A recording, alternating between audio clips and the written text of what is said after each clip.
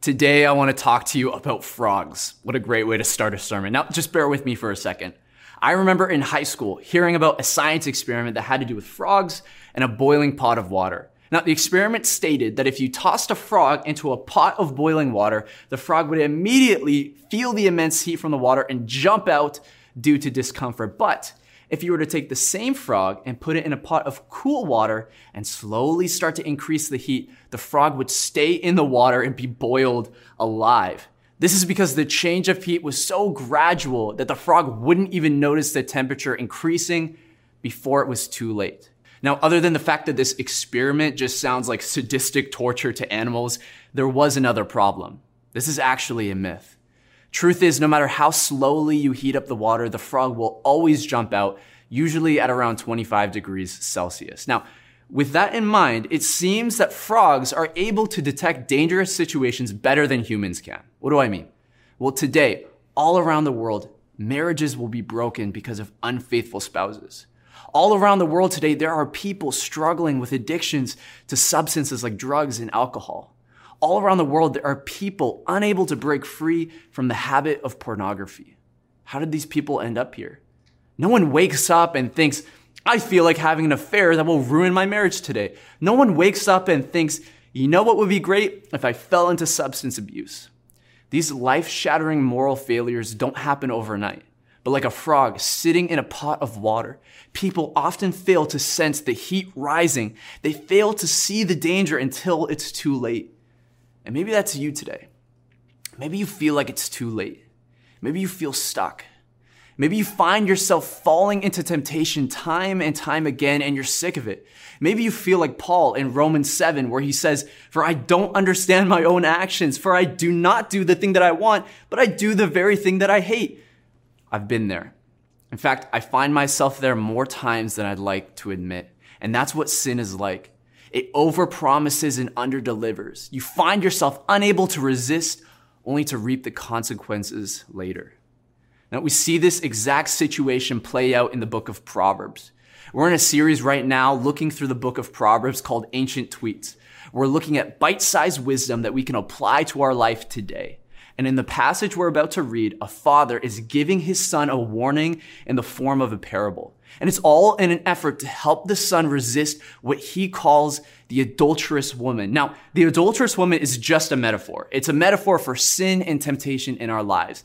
Anything that tempts us. The adulterous woman could represent a bunch of different temptations. But let's read together what it says in Proverbs chapter 7. It says this, "For at the window of my house I have looked through my lattice, and I have seen among the simple, I have perceived among the youths a young man lacking sense, passing along the street near her corner, taking the road to her house in the twilight, in the evening, at the time of night and darkness. And behold, the woman comes to meet him dressed as a prostitute, wily of heart. She is loud and wayward. Her feet do not stay at home. Now in the street, now in the market, and at every corner she lies in wait. She seizes him and kisses him, and with a bold face she says to him, I had to offer sacrifices, and today I've paid my vows.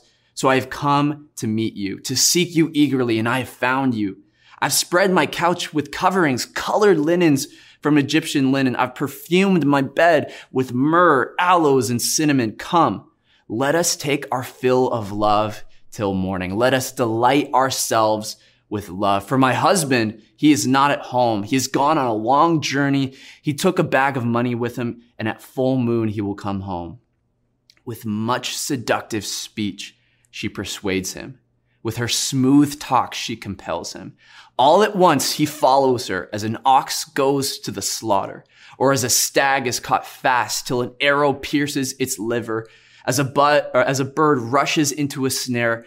He does not know that it will cost him his life. And now, O sons, listen to me and be attentive to the words of my mouth. Let not your heart turn aside to her ways. Do not stray into her paths. For many a victim she has laid low, and all her slain are a mighty throng. Her house is the way to Sheol, going down to the chambers of death. Okay. Here we see a perfect example of a man failing to recognize the heat rising, failing to recognize the warning signs, and before long, he falls into temptation, not knowing that, as the author puts it, it will cost him his life. Many of us watching today can relate to this man.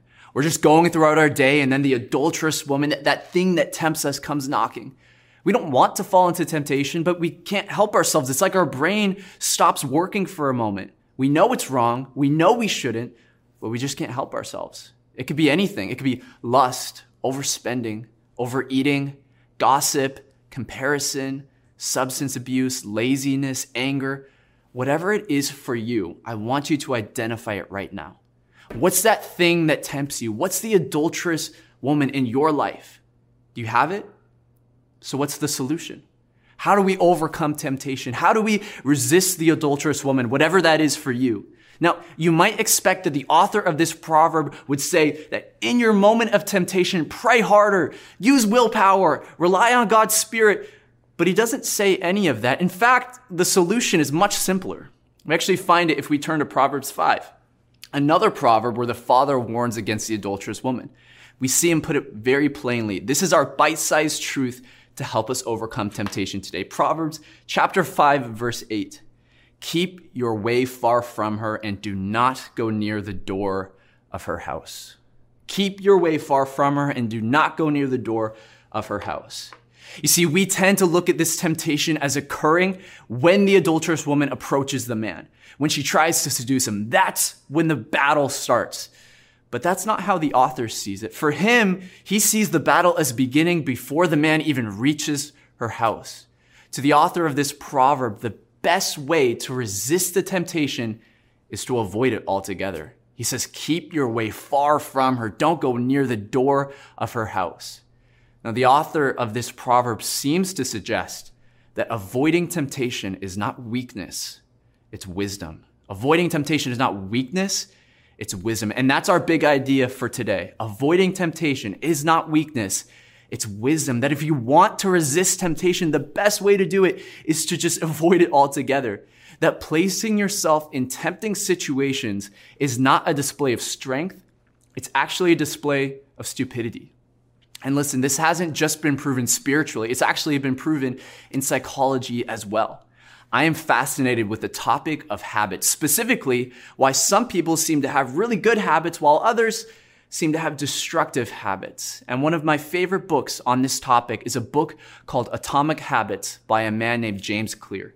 He spent years and years researching why some succeed in building good habits and why others fail. And this is what he says. He says this: if you're overweight, a smoker, or an addict, you've been told your entire life that it's because you lack self-control, or maybe even that you're a bad person. The idea that a little bit of self-discipline would solve all of our problems is deeply embedded in our culture.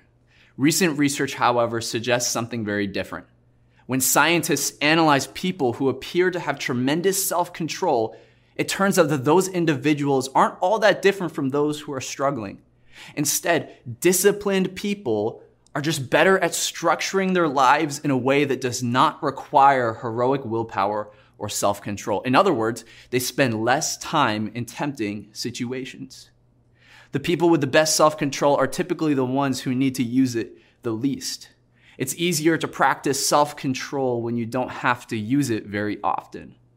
So yes, perseverance, grit, and willpower are essential to success. But the way to improve these qualities is not by wishing that you were a more disciplined person, but by creating a more disciplined environment.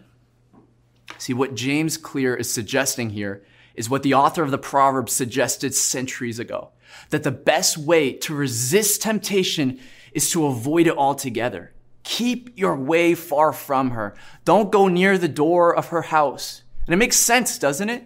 The less tempting situations you put yourself in, the less often you'll fall into temptation. And this is why some of us today need to evaluate our decisions and realize that we've been putting ourselves in too many stupid situations, and then we wonder why we keep failing. And so I want to get really blunt here.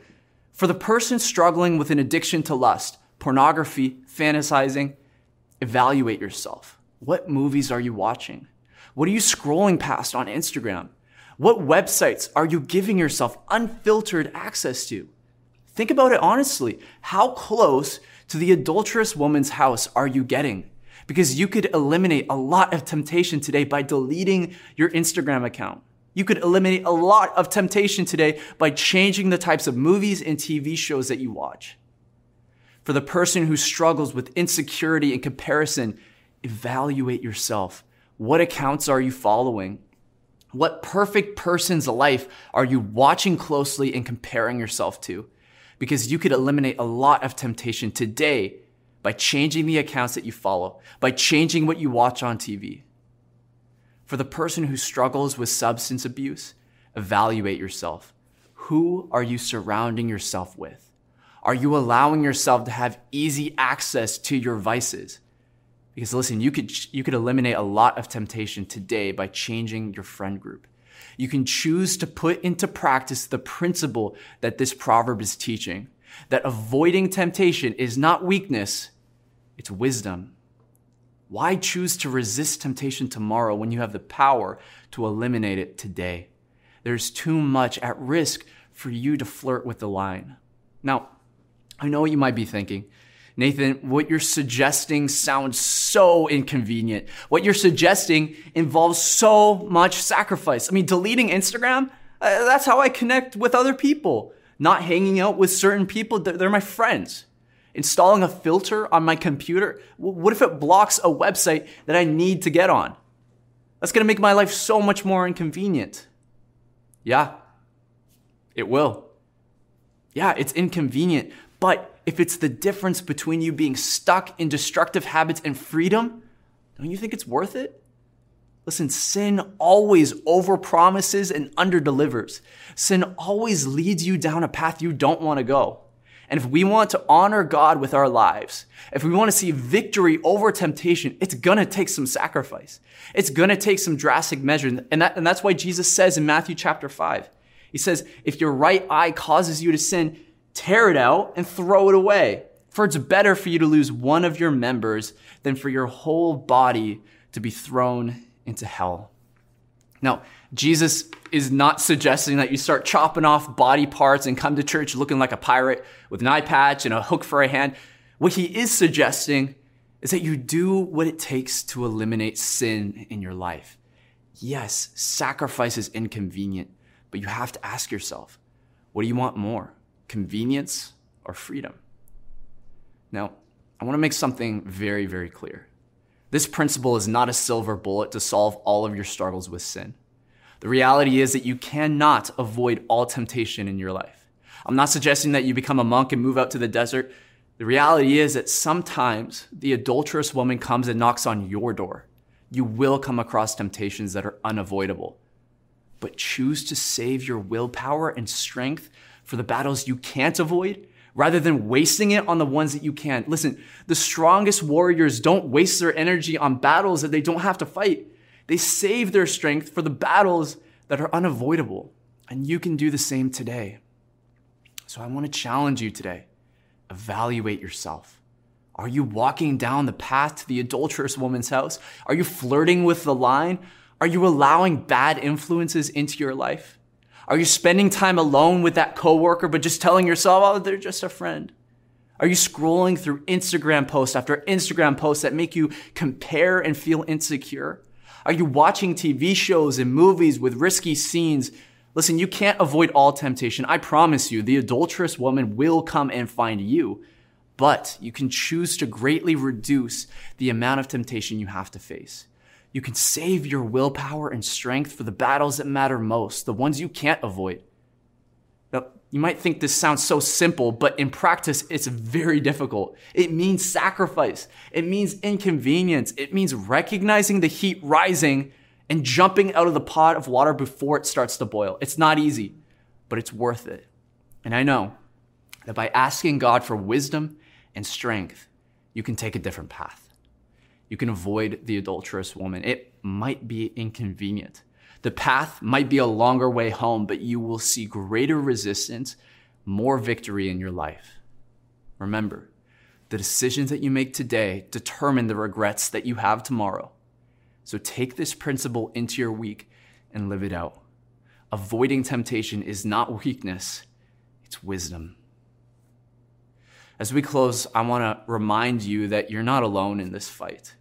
Yes, we have a responsibility to be wise and avoid temptation, but God doesn't leave us to fend for ourselves.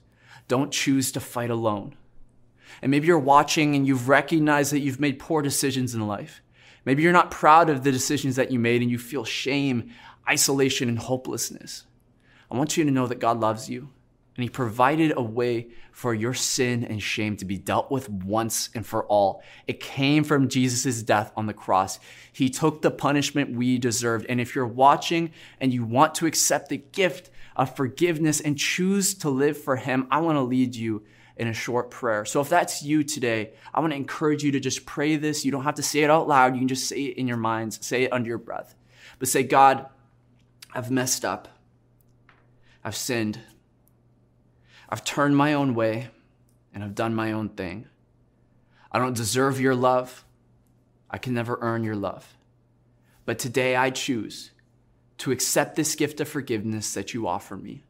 I choose to turn away from my sin and I choose to follow you. I know I won't be perfect, but I know that I'm a child of God. Thank you for new life. Today I give you mine. And God, for every other person watching today, I just pray, Lord, that you would give us the strength and the wisdom to take this principle into our week and live it out, that we would not flirt with the line, that we would not go near the house of that thing that tempts us, but that we would keep our path far from her and that we would live for you and exercise wisdom, because we know that avoiding temptation is not weakness, it's wisdom. So God, I thank you for what you've done in our hearts today, and I thank you for what you will continue to do in our lives this week, and we pray this all in your name. Amen. If you made a decision today to follow Jesus for the first time, or if you just need to talk to a pastor for prayer and support, I would encourage you to text the number on your screen right now, and a pastor will get back to you as soon as possible. Thank you so much for joining us today. I hope you have an amazing Sunday.